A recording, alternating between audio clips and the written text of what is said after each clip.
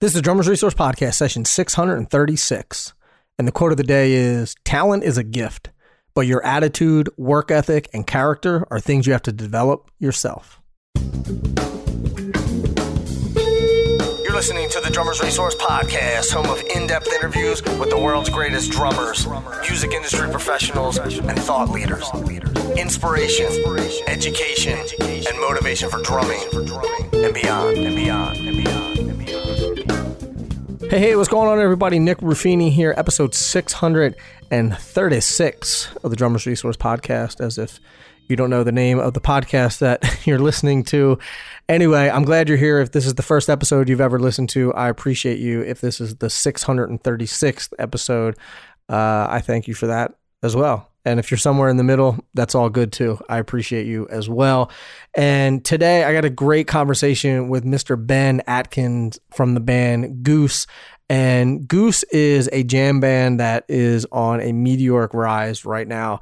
And the thing I love about this band, one, I'm a huge Phish fan, as most of you know, but I never got into jam bands. And for some reason, I started listening to Goose and I was like, oh, I really like these guys.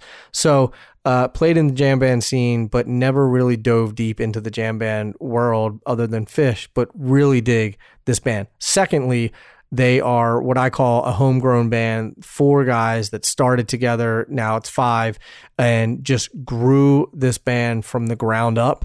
And I love that. I love the story of just grinding it out and playing in front of no one, and then 20 people and 50 and then 100 and then 1,000. Like, I love that story. And we talk about all of that in this episode and about how they did that and really how they thrived during the pandemic and some really unique things that they did to grow their fan base. They actually came out of pandemic more popular than they were when they went into the pandemic, which is crazy. So we talk about that and a lot more. I don't want to waste any more of your time. Let's get into it with Mr. Ben Atkins.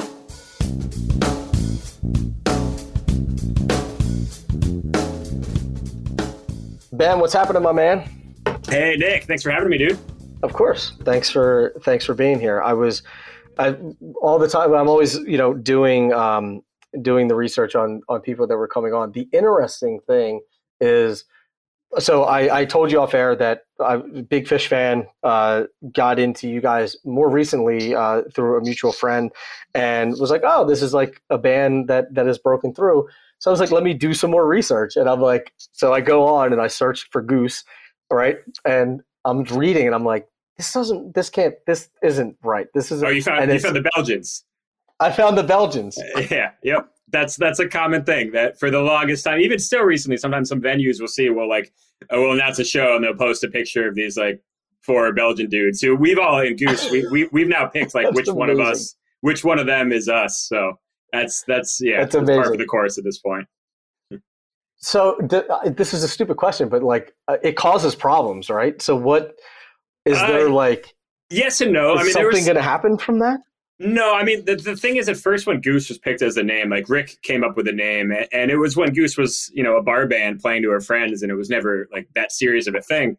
And then it developed, just organically and over the years, and it got serious, and now it's to the point where like we're kind of stuck with that. And I love the name, but yeah, there's like a Belgian EDM group that's really big, also called Goose. And it's been confusing, like briefly for a couple people, but honestly, like people can figure it out pretty easily. And like we're not stepping on their turf. Like their music is great. They have their thing, and it's like very different. It's not like we're both jam bands called Goose in the same scene. So I mean, I'd love to do like a Goose festival where we have Goose and Goose.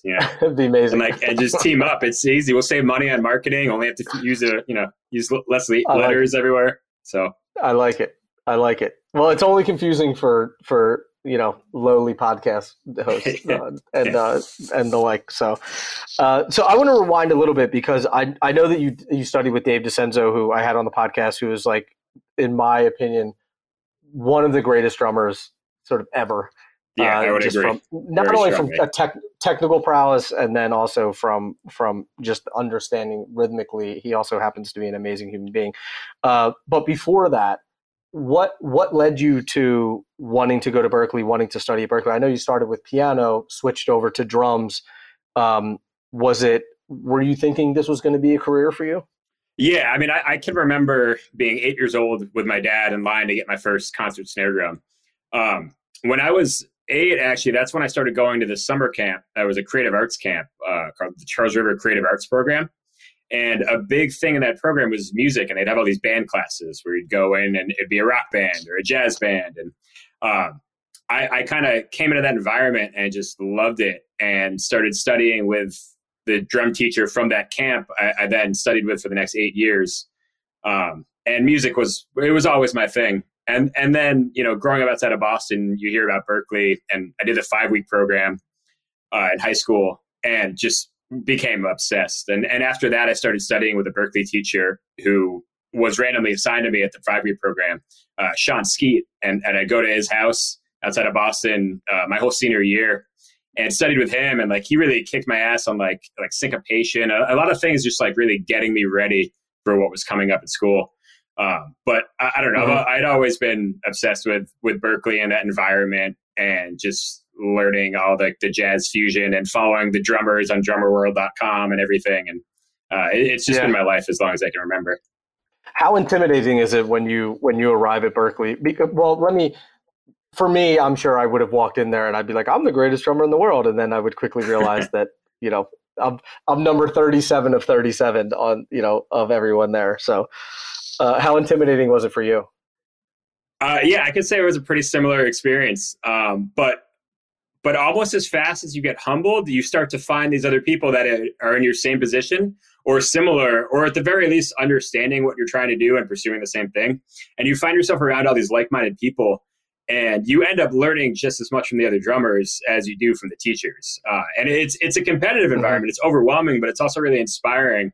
And most of those people that are just absolutely filthy, just in the drum rooms, 171 Mass Ave, I think it is. It's been years, but those people that have crowds of people inside their room, most often those people are if you ask them about what they're doing, they love to be like, oh, this is this pattern I've been working on. And it's a really cool environment for learning. You would think that when you get in there, it's going to be this, and I guess this is my experience from going to school for music. I didn't go to Berklee, but you think it's going to be sort of this really competitive, sort of cutthroat environment, and it ends up being a really nice, warm, welcoming, sort of nurturing environment where everyone's just trying to get better, but also help other people get better at the same time. Yeah, 100%. And more often than not, the people that do have an attitude or do get too competitive, those are the people that aren't going to get gigs anyways, no matter how good they are, because there's a whole other side of what gets you work as a musician. Right. So how important do you think it was going to Berklee in terms of getting gigs, or was that a whole other skill that you had to develop on your own? Berklee was it was kind of a huge step in getting me up to a professional level and preparing me for gigs. As far as where I ended up now with Goose, that's something that I don't know how you prepare for that. You just kind of end up in a situation that you think as a future, and you give it everything that you have. Berklee really set me up to be a well-rounded musician. There was a time I was considering, pursuing teaching, going abroad to teach at the college level. And, I've been doing some studio work and playing in all these corporate gigs, weddings, clubs, and you name it. And Berklee was great for that. But as far as touring and the jam scene, and what I do now, a lot of it really just comes from experience and just kind of hoping you get the right group of people around you to make it happen. Sure. So talk to me about the formation of Goose. I love what I call homegrown bands. And, I was in one for a long time and didn't quite get over the hump. But I love the idea of 4 guys, 5 guys, friends, whatever, getting together and building something from the ground up. I'm a much bigger fan of that than just people being sort of plucked and placed into a situation. Yeah, for sure. So what was it like for you guys building this band? Yeah, so I met Rick at Berklee in a fusion ensemble. It was Kim Plainfield, rest in peace, Kim. He was another one of my main teachers, legendary drummer. And he was the teacher for a fusion ensemble, and we played like Snarky Puppy songs and like Schofield stuff and all that kind of stuff. And Rick was one of 3 guitarists in the class, and I didn't know him outside of the class, and he was like just the quiet kid who ripped. And they exchanged information after the class, and that was really that. And then maybe, I don't know how many months later, I got a call from him saying that he had a couple of his hometown buddies in Connecticut that were starting this group, and they were looking for a drummer. And I went to Connecticut that next weekend and played a couple gigs. And that was kind of the start of a long musical relationship between Rick and Trevor, lead guitar, vocals, and bass, and Goose. Those guys were in that original project, which came to be known as Visudo. And I played in that for probably less than a year before leaving to go back to Boston and kind of try to attempt to make money as a musician doing weddings and things like that. And that band kept going and went through a handful of other drummers, and then ended up stopping. And then at about the time that I was getting pretty frustrated with, having a boss and doing the whole corporate side of music, which was never really something I envisioned myself doing. Right about that time, Rick and Trevor started to get together to form a new band, and that was Goose. And, here we are now, I think over 7 years later. Nice. One of the biggest things that I found hard in the beginning was developing a fan base. And for you guys, I'm sure that you went through the same thing, but were there particular things that you were doing to grow the fan base, or was it just a natural sort of progression of things? Yeah, I mean, we were grinding really hard, touring and not making a lot of money. And I get it. Yeah, you kind of had to lower your perspective on what a successful night is. What used to be a successful night of music is a packed dance floor and a good paycheck. And now you kind of had to get yourself in the mindset of, if there is one person in the room who falls in love to the point that they will tell their friends and spread it, so when we come back next time it'll grow, then we've done our job. And there's a lot of that, and it takes literally like hammering these small venues in these cities where no one. It takes doing that, and really, it's important to be smart doing that. I have a lot of friends in other bands, and seen a lot of bands tour and get burnt out doing it not in the most strategic way. And it's really important to just kind of keep a good attitude and get ready to grind until it starts to snowball and spread a little quicker. Do you feel like you guys had a breakout gig that really that maybe you were like, oh, okay, maybe we're onto something here, or something that got you a decent amount of notoriety? Yeah, for sure. It was actually kind of like a 1-2 punch. First, we played our really good friends in a band called Pigeons Playing Ping Pong. They had us on their festival, and they gave us the time slot. It was like, the stage right next to the main stage that was in between the set breaks and changeovers. So we ended up kind of getting this, main stage time frame crowd being this younger band. Nice. And we kind of killed those sets there and left an impression. And Peter, our keyboard player, was brand new at the time.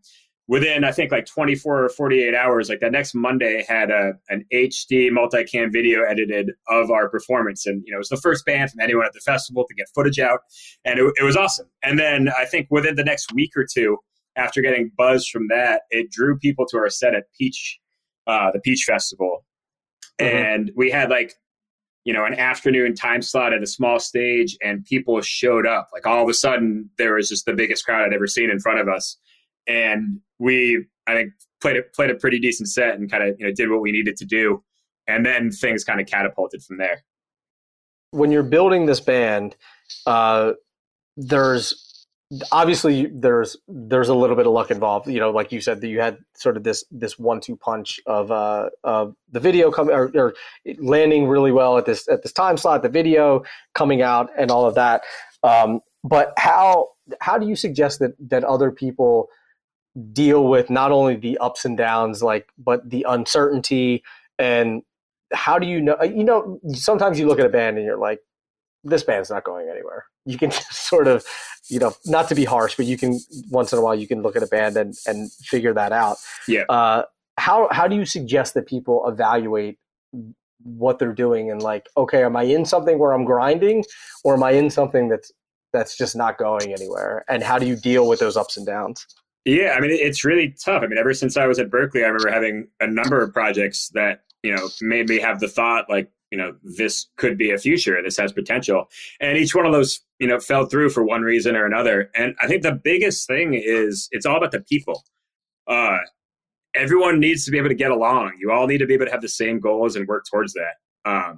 And, even if you have problems or people have issues between each other, as long as everyone's, focused on that goal and you really believe that the music you're making has the potential to really reach a wider audience. It's really hard not to get discouraged playing empty shows, but like, that's really what it takes. And it takes doing that and kind of learning the lessons involved in doing that kind of makes you, a little weathered and a little tougher going forward into, the situations that you really are going to need to be ready for. Mm-hmm.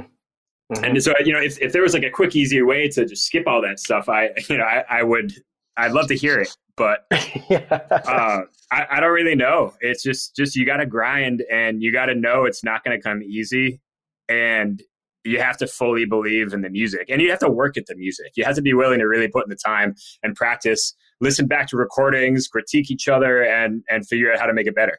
Mm-hmm. What about growing pains that you guys have had in the band? You're getting bigger, you're playing bigger venues. There's a lot more moving parts. There's people who are working for you now. There's, it starts to become a thing in and of itself. And along with that comes growing pains, I'm sure.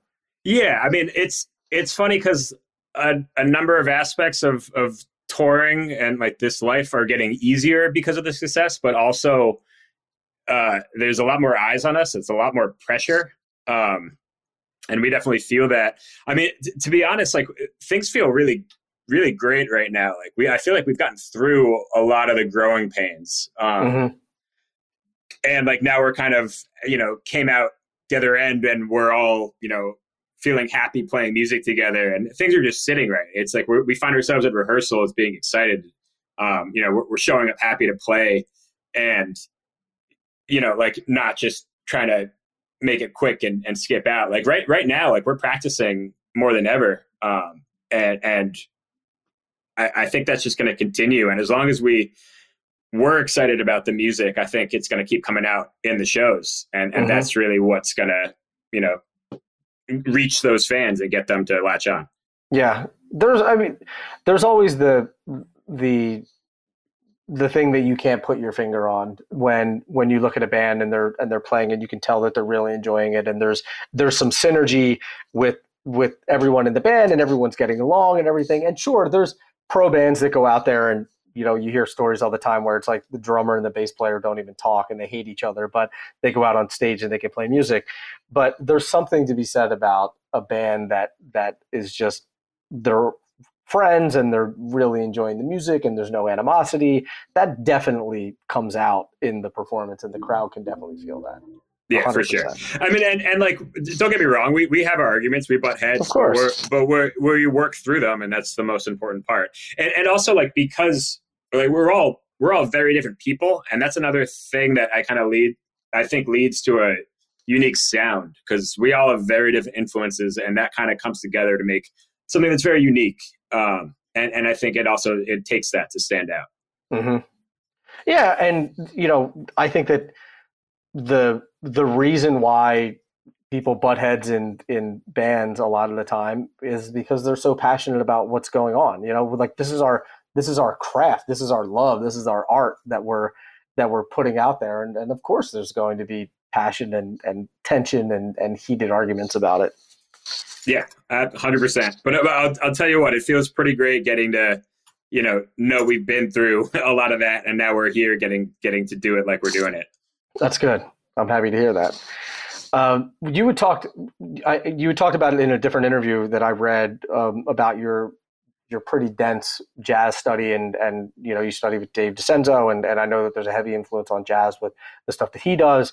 How has learning jazz helped you with your approach in a jam band? Because as you had mentioned, I don't know if you said it off air or we were recording, but that you weren't in the jam band scene, and you didn't listen to Phish and all these other bands until much later.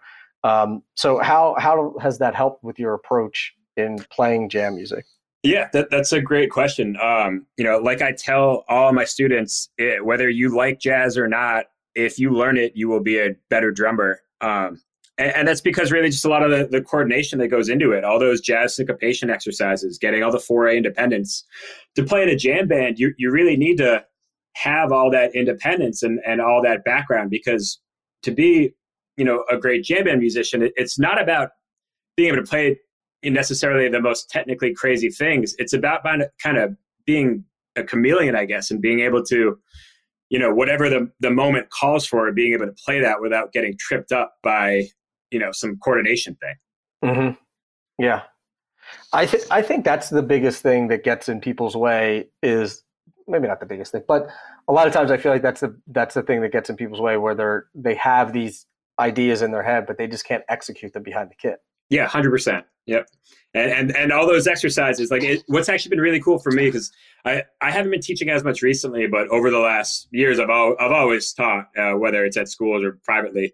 But recently I've had a couple students that are, jam band drummers that are really solid drummers and can play great, nice groove, nice feel, great ears, and getting to teach them some of these things and seeing kind of their world open up as they find themselves, able to do these things that were in their head that they didn't understand before. Mm-hmm.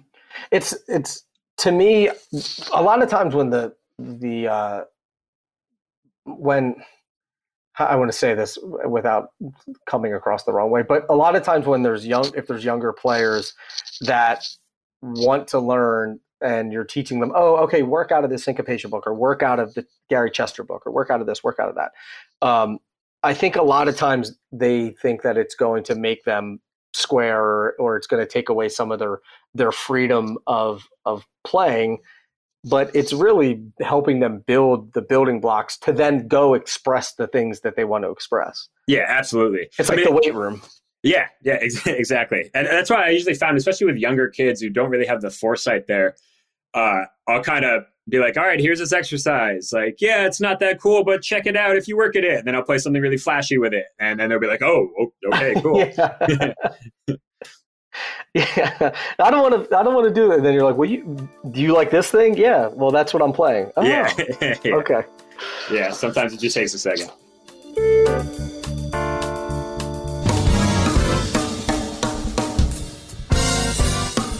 The Mapex Black Panther Design Lab Series snares are amazing, and so are the Artist drums.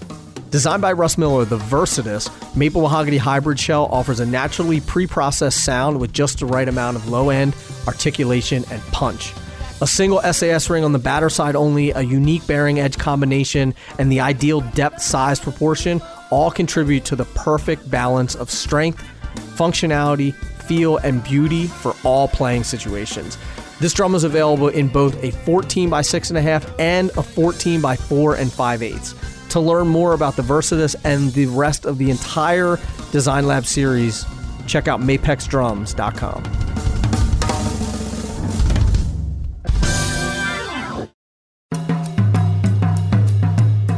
Get ready for the new ProMark. ProMark is reintroducing itself with two new performance pillars. ProMark, the home of their rear-weighted, performance-driven rebound and finesse lines, and ProMark Classic, a celebration of the timeless feel, look, and straight-ahead performance of ProMark's golden era. It doesn't matter which pillar you choose, because every pair of ProMark sticks is perfected with ProMatch. Only ProMatch ensures unrivaled consistency of weight and pitch from stick to stick and pair to pair. Also, ProMark shows its commitment to the environment with Play, Plant, Preserve. ProMark is planting trees with every pair of sticks sold. They've already planted approximately 600,000 trees back to the Tennessee soil, and they're not stopping there. When you play ProMark, you're playing the only drumstick out there made from sustainably sourced and replanted wood, in keeping with their vision for a net neutral future. For more information, visit promark.com.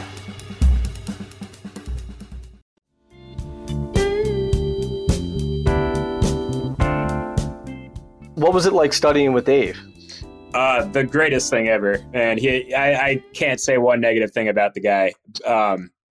great person. He's a teacher who truly cares about every student, and that's really important. Especially, at Berkeley, you get some big name teachers, and I've definitely had some over the years that kind of phoned it in a little bit. And Dave is not one of those people. He really cares about every student. He's like just a man. He's a great guy, great vibe. You walk in there and, you better hope you're prepared because, he'll call you out if you're not prepared. He would definitely push me. And I learned a ton from the guy. It was awesome. I think I had about 2 years of one-on-one hour lessons with him, and then a handful of other drum labs as well. What were some of the main things that you took from your time with him? Yeah, man, actually, this is something that I thought was so cool. I'll never forget this lesson. I was in a double bass drum lab with him, and I'm not a double pedal player. I took the lab because I wanted another class with Dave. And we're in there one day, and it's probably like, I don't know, 5 or 7 students and him. And we're coming back one day, and he's calling us one at a time for us to get up on the drum set in front of everyone and show that we practiced the homework and play these double pedal lines. And this guy is going, and he botches it and keeps messing up, and he starts to get really stressed and starts sweating. And he's like, man, guys, like Dave, I swear I practiced these. I was nailing it. And he's really, overcome, and he feels really bad. And Dave just stops him, and he's like, hey, listen, he's like, don't worry about it. It's all good. He's like, just do me a favor. Just humor me for a second. He's like, try one more time, but give me the biggest shit-eating grin that you could ever do on your face. And everyone kind of cracks up a little bit. And he's like, we're like, what? He's like, seriously, just do it again, but have the biggest shit-eating grin on your face. Just smile. And he's like, okay. And he does it, and he nails it. And Dave proceeds to tell us the lesson here is that, when you're stressed and you're worried about things and you're grinding your teeth, that's, tension in your body. And if you're feeling that, somewhere in your body, it's going to spread throughout, and your limbs aren't going to be relaxed, and they're not going to respond like they should to be able to pull these things off. And so the lesson was just take a second, breathe and smile and enjoy it. And it's going to actually make playing easier. And that kind of just blew me away. We all watched that happen. He went from just fumbling to nailed it, and then just, had a big grin on his face the rest of class, obviously. That's amazing. Yeah. David just, he was really good about letting you work on what you wanted to work on, but also making sure to balance in the things he thought you should work on. I definitely spent a lot of time asking to trade soloing and, learn, when I was really into the gospel chops, get some of that stuff. And he was great with that. But then also we got down to all these exercises out of his book, learned a whole lot about metric modulation with him. It was a really cool environment. I really miss the guy and miss working with him. I mean, I'm going to say that's his bag, but that makes it sound like he's a one-trick pony, which he is not. Yeah, he can literally do anything. It's insane. Yeah, backwards too. It doesn't matter. But metric, all the metric modulation stuff that he does is just so.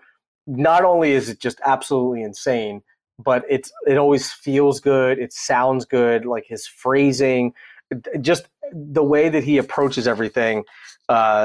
It's just it always blows my mind, the stuff that he can do. Yeah, he's on another level. He's one of those guys that I think the guys that know him know who he is and what he can do. Right.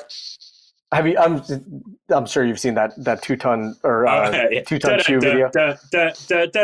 Yeah. And then Mike Mangini at the end, freaking out. He's freaking out. That's the icing on the cake right there. I can't tell you how many times I've seen that video. Too many. Yeah. If you're listening and you've never seen it, look up 2-ton shoe, and it's Dave DiCenzo playing and then soloing at this club. I think it's while he was at Berkeley. It was at Harper's Ferry. It's now Brighton Music Hall. There you go. And but it was while he was at Berkeley, right? I think so. Yeah. He started teaching there right when he got done going to school there. So I'm not sure exactly at what point there, how old he was in that video.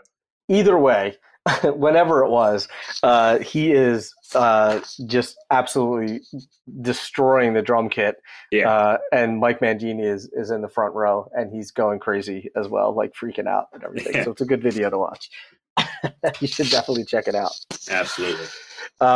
So I got to imagine that the metric modulation stuff that you learned from him transfers into the stuff that you're playing, because jam music is different because there's active listening that's going on, obviously, but then you're playing off of what other people are playing, and then if you're getting into some metric modulation, you can really take some of these jams pretty far out, as long as you know where the one is and where your where your home base is. Yeah, I've definitely gotten comfortable using some of that stuff in the jam setting.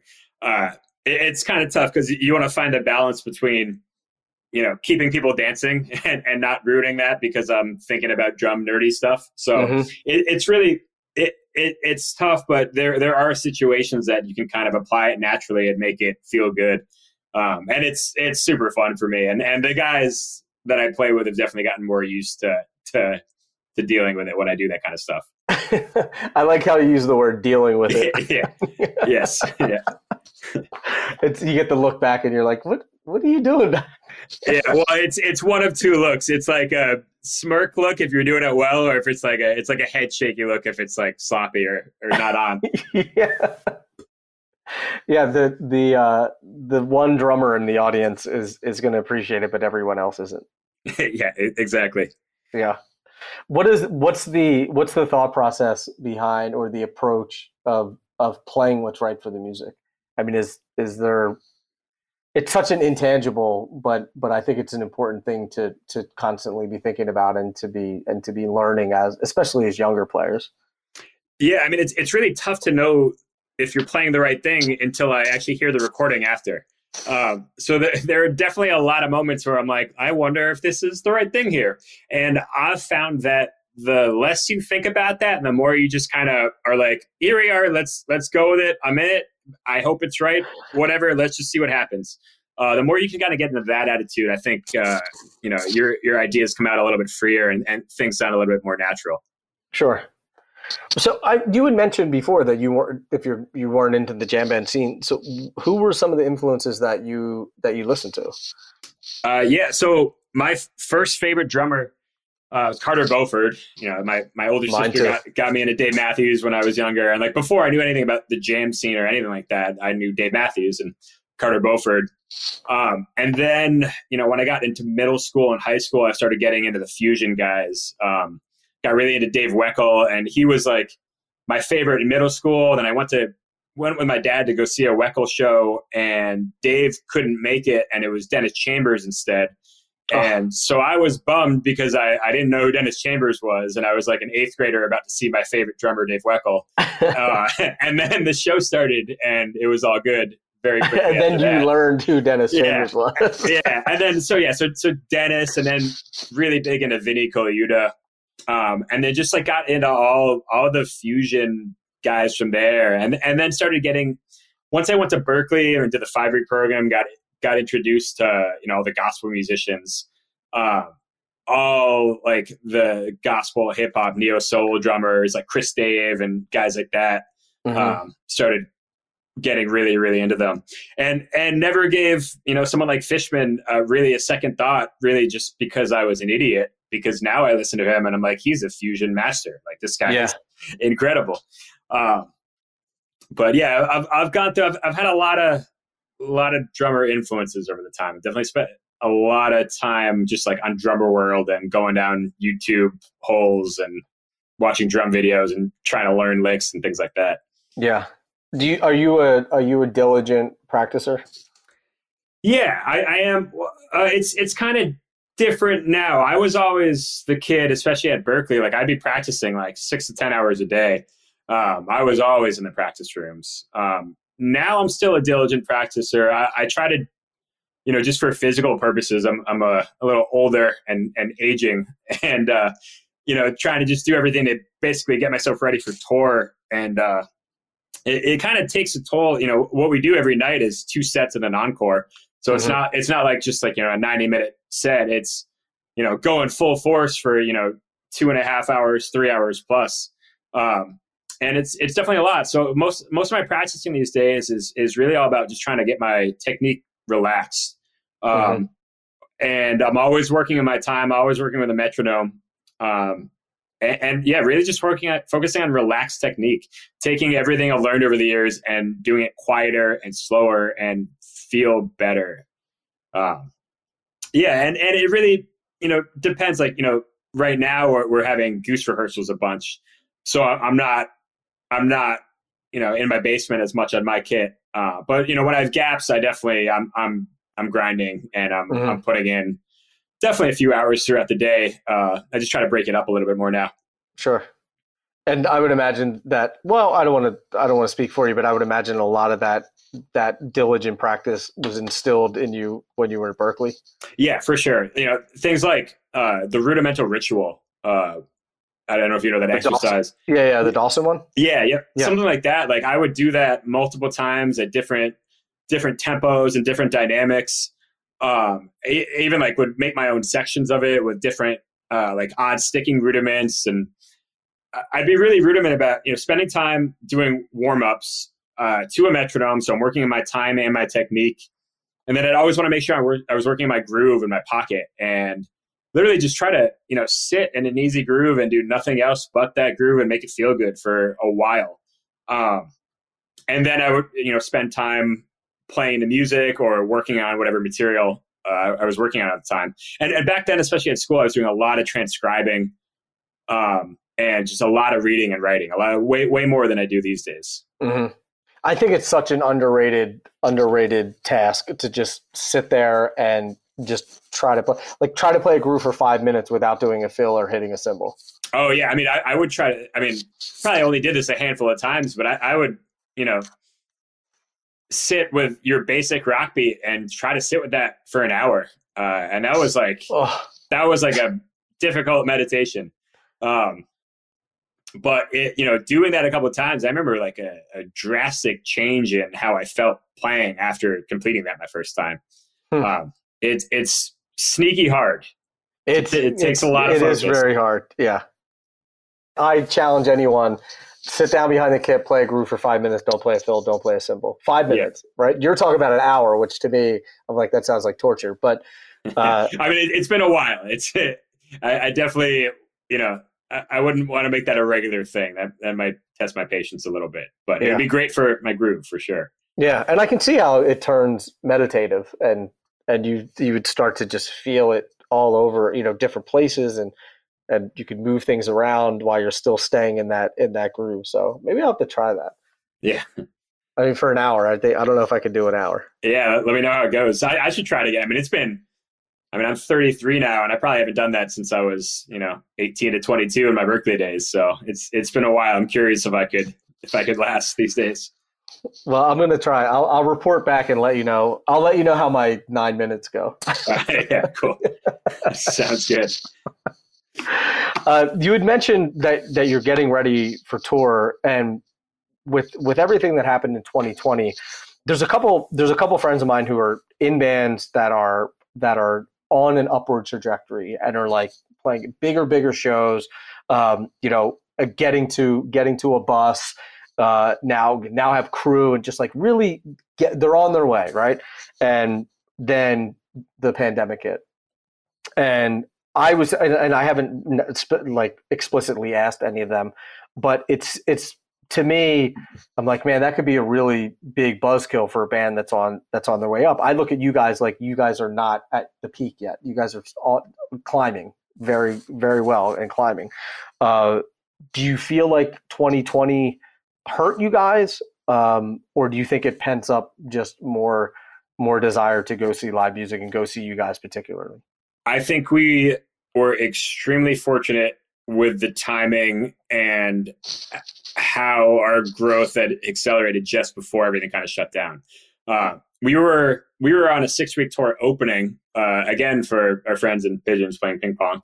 Mm-hmm. It was a 6-week tour opening, and we made it till I think we had 3 shows left when it got canceled due to COVID and everyone went home and everything shut down.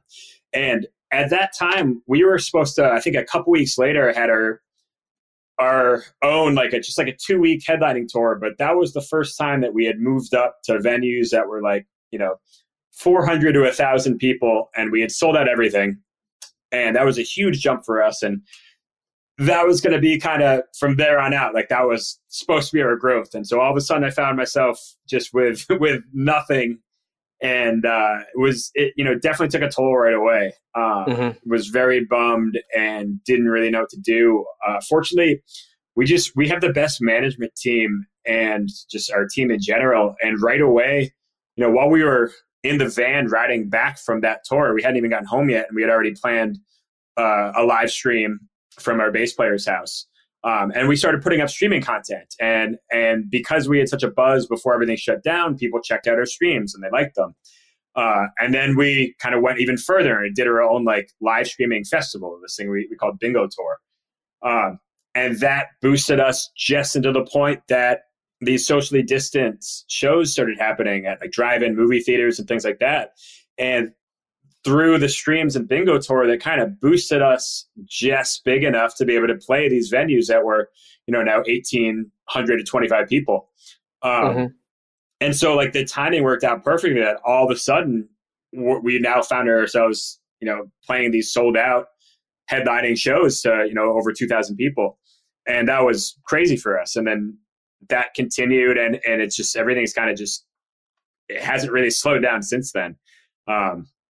So finally now we get back into this fall tour, and we finally get to go back into clubs. And just last weekend, it technically kicked off. We had 2 shows at Terminal 5 in New York City. And man, it felt so great to, be in a room looking at, like, I've never gotten to play for that many people before all this happened. And now all of a sudden, like, we're just like, that's the new norm, is like 3,000 people packed in a box like that. And it's crazy to say the least. I feel really lucky. I'm more used to playing empty rooms for a couple people, right.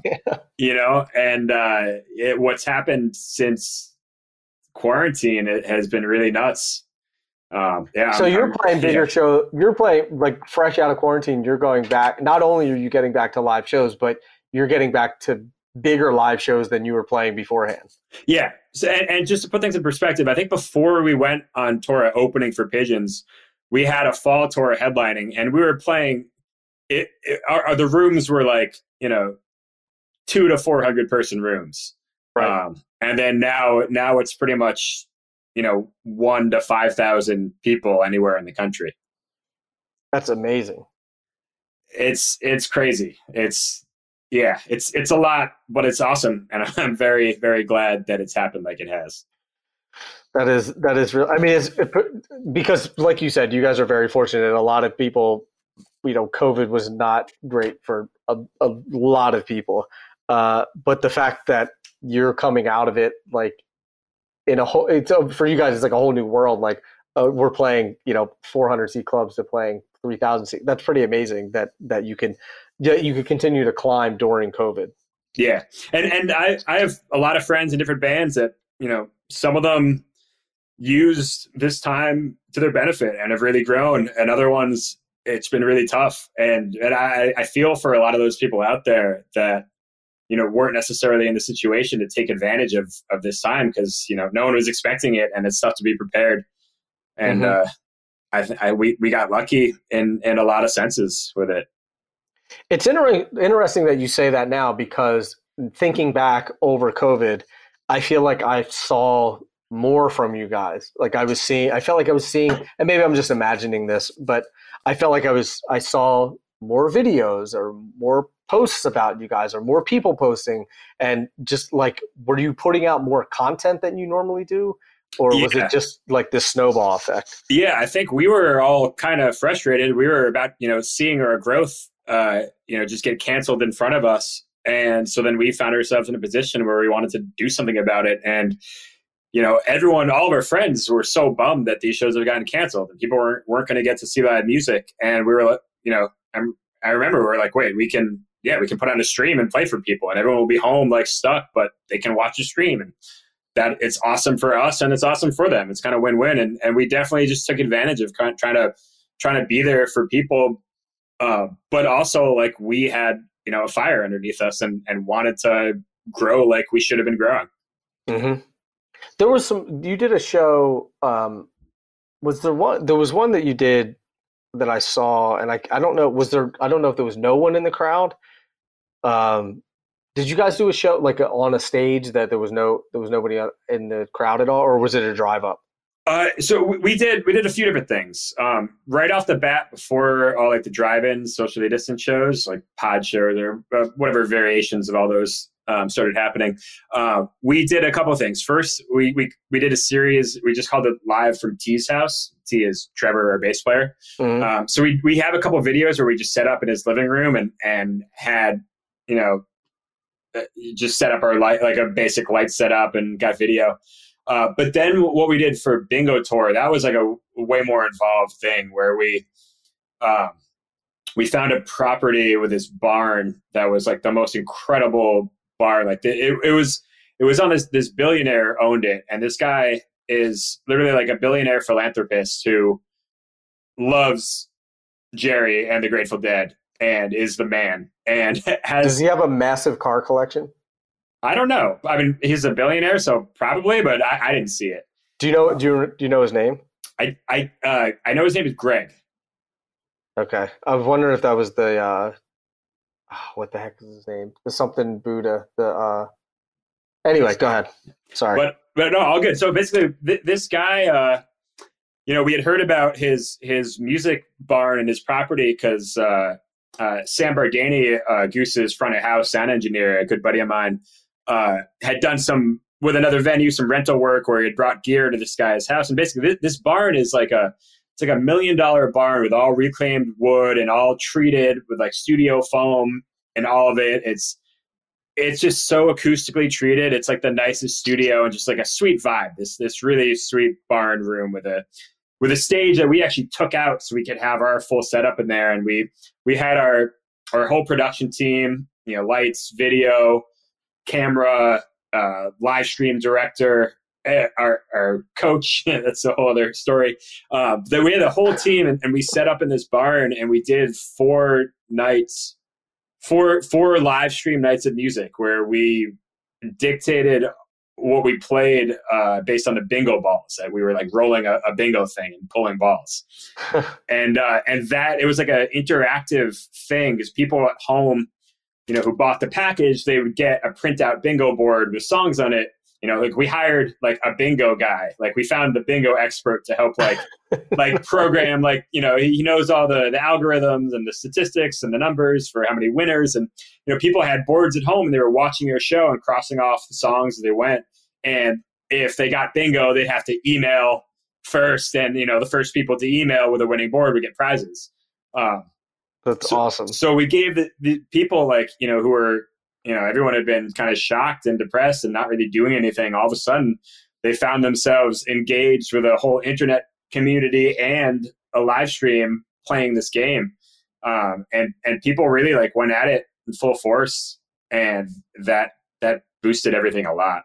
That's so awesome. And plus the interaction with the fans and the band, I think that helps deepen that connection too. That's awesome. 100%. And actually, while I talk about that, I just got to give a shout out to Goose's crew because for the longest time, it was a running joke. I'd tell everyone I'm in a tier 7 jam band with a tier 1 production team.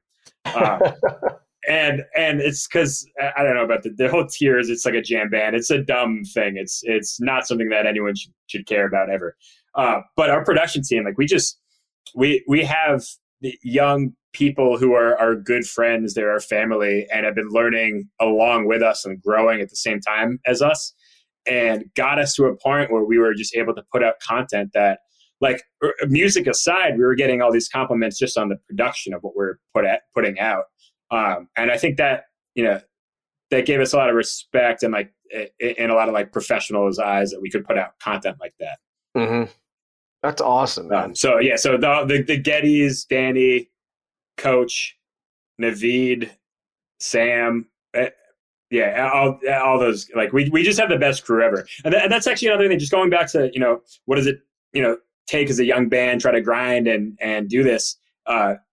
One big thing is, in not just the band members, but you got to find your band family. It's like a small family that extends past that, whether it's people that are on the road with you or just supporting all the time. There's more than just the band, and it's really important to grow that and harbor that in a really fun environment, because that's going to make things spread like crazy. Mm-hmm. So yeah, sorry, just got kind of off topic there, but those guys are just incredible, and literally like allowed us to do what we had been doing that has gotten us here where we are. So yeah, they're awesome. The people behind the scenes are just as important, if not more important, than the people on the bandstand. That is 100% for sure. Absolutely. Yeah, couldn't do it without those guys. So speaking of tour, you guys have a big fall tour coming up, right? Yeah, we have it's about 3 weeks. It was like 15 or 16 shows, something like that. Yeah, pretty pumped about it. We actually start to the 29th in Portland State Theater. We're going to Worcester after that, which that's actually really cool for me because the Worcester Palladium is the first show I ever went to outside of my town when I was younger growing up. Really? Like, I went with like two, like I think I'd been with my dad to like a couple jazz shows, but the first show I ever got like dropped off with friends to go see a show was at the Worcester Palladium. And so we're playing there, so I'm pumped about that. That's awesome. And then let's see, Atlanta, New Orleans, Houston. Well, I guess it's the whole tour. I mean, you guys are on the road until March. I mean, there's well, here or there. We're on the road until November 22nd.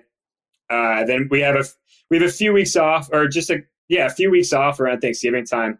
And then we come back for our big Goosemas, which is like our biggest event. We every year since the band has been around, we've done a Goosemas, a holiday party. Nice. And this one, it's kind of crazy. You know, what started out as like 150 people in a basement with kegs. Now this year is going to be at the arena at Mohegan Sun. So I'm very excited for that, and that's pretty awesome. Hopefully, won't lose everything I make at the tables that night. But yeah, and then going into next year, we have a pretty good spring tour. We're going to get out to the West Coast. And a whole bunch of dates all the way, pretty much through March and April that we've now announced. Nice. Yeah, I'm going to see why you guys are at the Fonda here in LA. Hell yeah, hit me up. I know a guy. I will. I'll let you know when I'm coming out. So yeah. Well, man, this has been a great conversation. I really appreciate you taking the time to chat, and I'm so excited. I'm so excited for you guys because I mentioned earlier that I love bands that are, I call them homegrown bands. Maybe I made that up. I don't know, but I love bands that just have built themselves up from the ground up. You know, not being just like put in, because I know how hard it is. Like I did it for 12 years. I get it. So I, one, applaud you guys, but two, I'm so excited. I love watching the rise of a band. Like my buddies in the Revivalists are the same way though. Oh man, those guys are so good. And they're just and they just grinded, you know, they just built this band from nothing. And that makes me so happy to see. So I'm really happy for you guys. Yeah. Those are you buddies with the drummers? I am. Yeah. Man, a few years ago, I was at the Outlaw Fest in Hartford. It was like Phil and friends, and a whole bunch of other people, and the Revivalists were on that. And I was backstage there, not through any of my own connections. I was there with a buddy who was Willie Nelson's like cousins with Willie Nelson's lawyer, some random connection. It was Willie Nelson's playing. So I ended up backstage, and I ended up meeting the drummer, and I'm blanking on his name right now. Andrew? No. Shit, what's his name? The black dude. I don't know. He was the man. I went up to him, started talking, and like we had a whole bunch of mutual friends, and he just like gave me the time of day and was like a sincere, just a nice dude, and it really meant a lot because those guys like they had just blown my mind. I didn't really know much about the Revivalists, and man, that rhythm section especially is they're monsters. Yeah, they are. I mean, the whole band. So that's PJ that you were talking about, and PJ Howard, and he joined the band. I mean, he's been in the band for years now, but he joined the band later on. But the whole band is just, the whole rhythm section is amazing. And I actually found the Revivalists because I saw David Shaw play with Galactic. Oh, and I was like, and he was singing, and I was like, damn, this is great. And then I met him backstage, and he was like, he's like, oh, you should check out my band called The Revivalists. And I was like, okay, cool. And I checked them out and I was like, oh, these guys are awesome too. Yeah. So that was years ago, but just that, like seeing them, be playing at like, they were playing at like Irving Plaza or something like that. And then they're like headlining Red Rocks. I'm like, that's amazing. It's awesome. Well deserved for sure. But I love the grind mentality. I love the work ethic that goes into it, and people who just develop it organically. I love it. Oh yeah. Well, my man, I again appreciate you doing this, and also just want to let you know, be safe out there on the road, and keep that positivity going, keep the good music coming, and hope to have you back on the podcast sometime. Yeah, man, Nick, thank you so much for having me, man. Like, of course, the list of people you've had on here is so legendary, and who are I cannot even hold a candle to. Hey, there you have it, Mr. Ben Atkin. You can check out the show notes by going to drummersresource.com/session636. Also, you can check out goosetheband.com, GOOSE, theband.com. And if you haven't already, please leave a rating or review on iTunes or Apple Podcasts, as they call it now. And they changed the name a lot. So if you leave a rating or review on there, I would truly appreciate it. Plus, it shows up higher in the search results when people are looking for drumming podcasts. But here's the thing. If you leave a review, send me a screenshot of it or email it to me or tag me on social media or something like that, because I can't respond to the reviews. So I want to thank you personally if you leave a review. So leave a review, share it on social, and tag me in it, so that I can personally thank you and we can talk one-on-one. I would love that. So other than that, that's all I got. So until the next podcast, keep drumming. Thank you so much for listening, and I'll be talking to you soon. Peace. Drummers Resource is produced by Revoice Media. Executive producer Nick Ruffini, that's me. Edited by Justin Thomas. Video editing by Tomas Shannon. And graphic design by Catherine Wade. For more music and entertainment podcasts, be sure to check out revoicemedia.com.